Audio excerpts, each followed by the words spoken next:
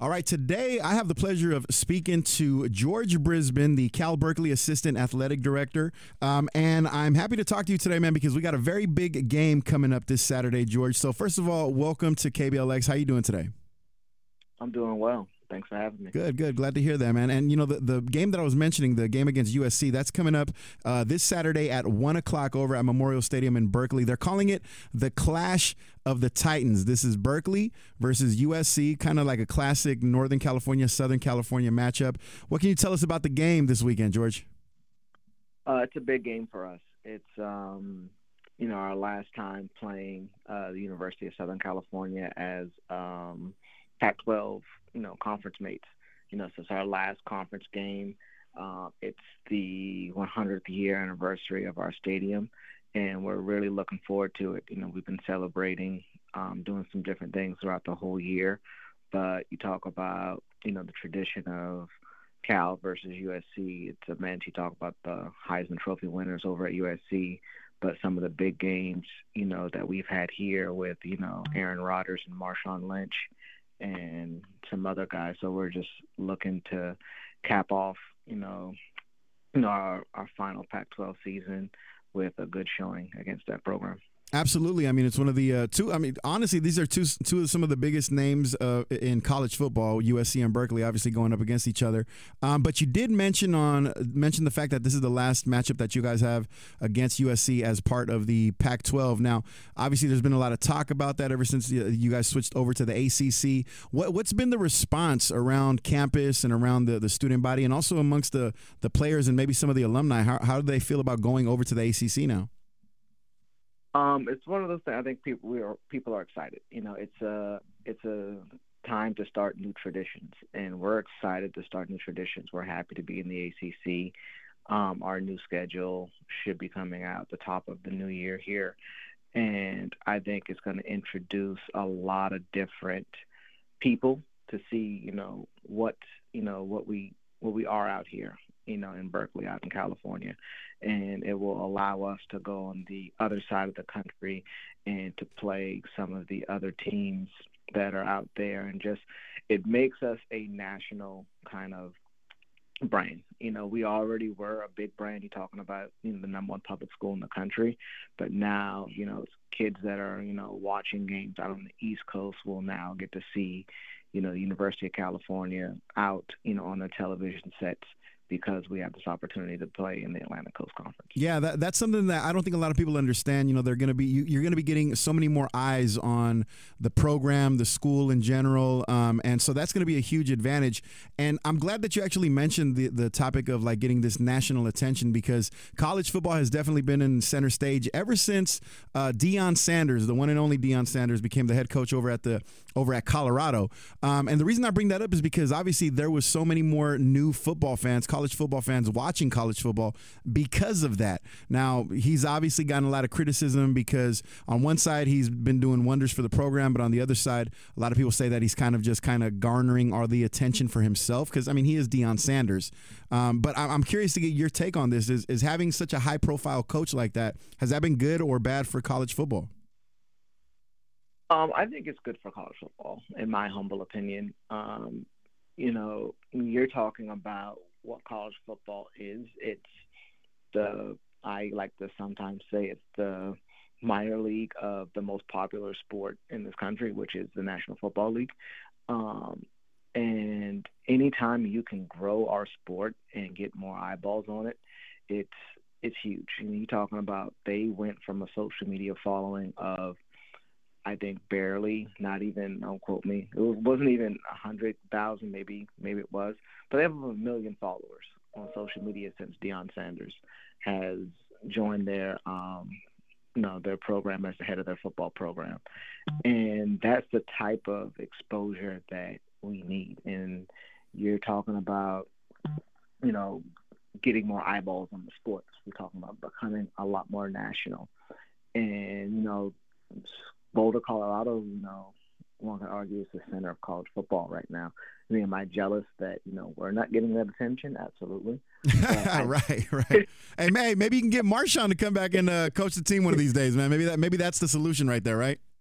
Yeah, maybe that's the solution. And I think he just does a good job of just promoting. He does. I mean, he's Deion Sanders. I mean, it's been about him since he's been him. And I think people forget. I think we forgot how good of an athlete and how popular he was when he was a player because it has been so long. Right. And essentially the same person he was when he was a football player. He played baseball at a high level, and he also was one of the best defensive players to ever play the sport.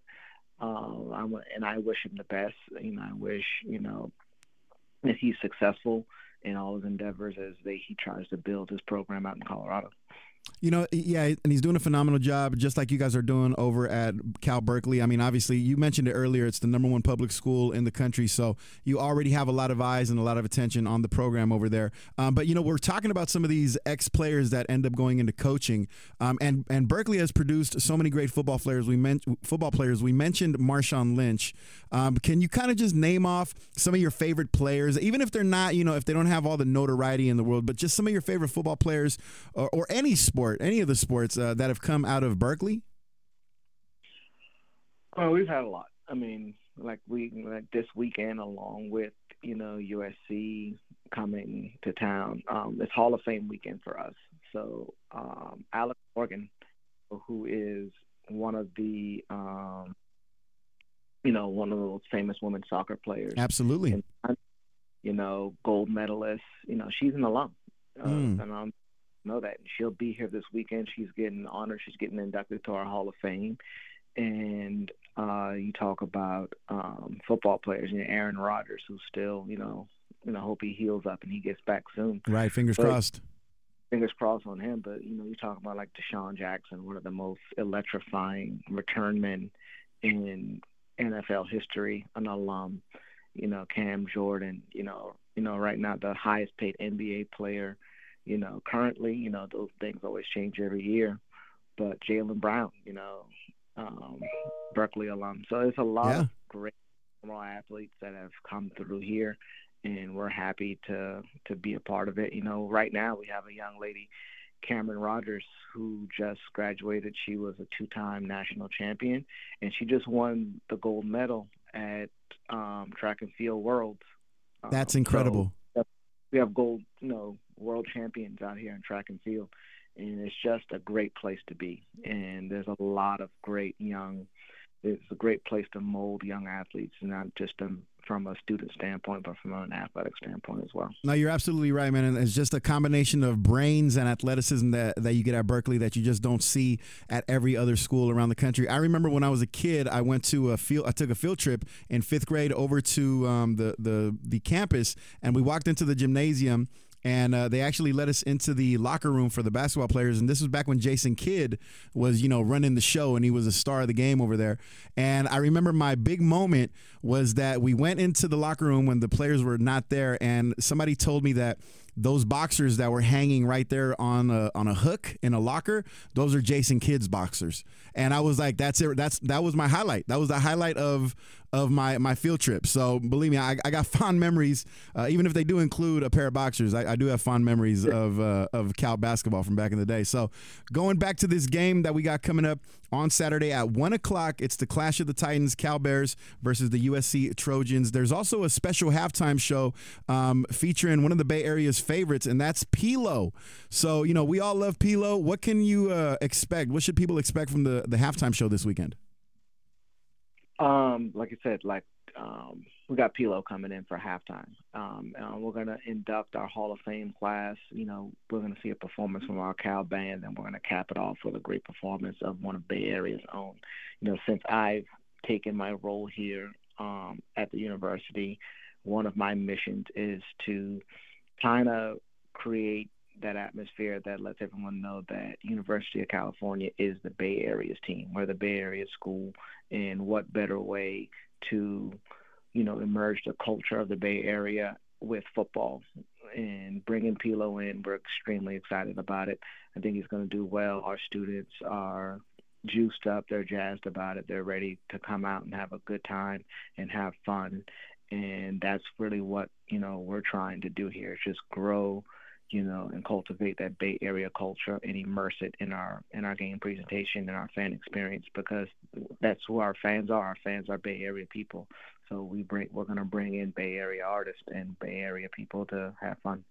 You know what? I absolutely love that. Pilo is definitely going to keep the party going because that's what he does. And the fact that it's also the 100th anniversary of Memorial Stadium in Berkeley, I'm sure that's just going to add another extra element of just how special of an occasion it's going to be.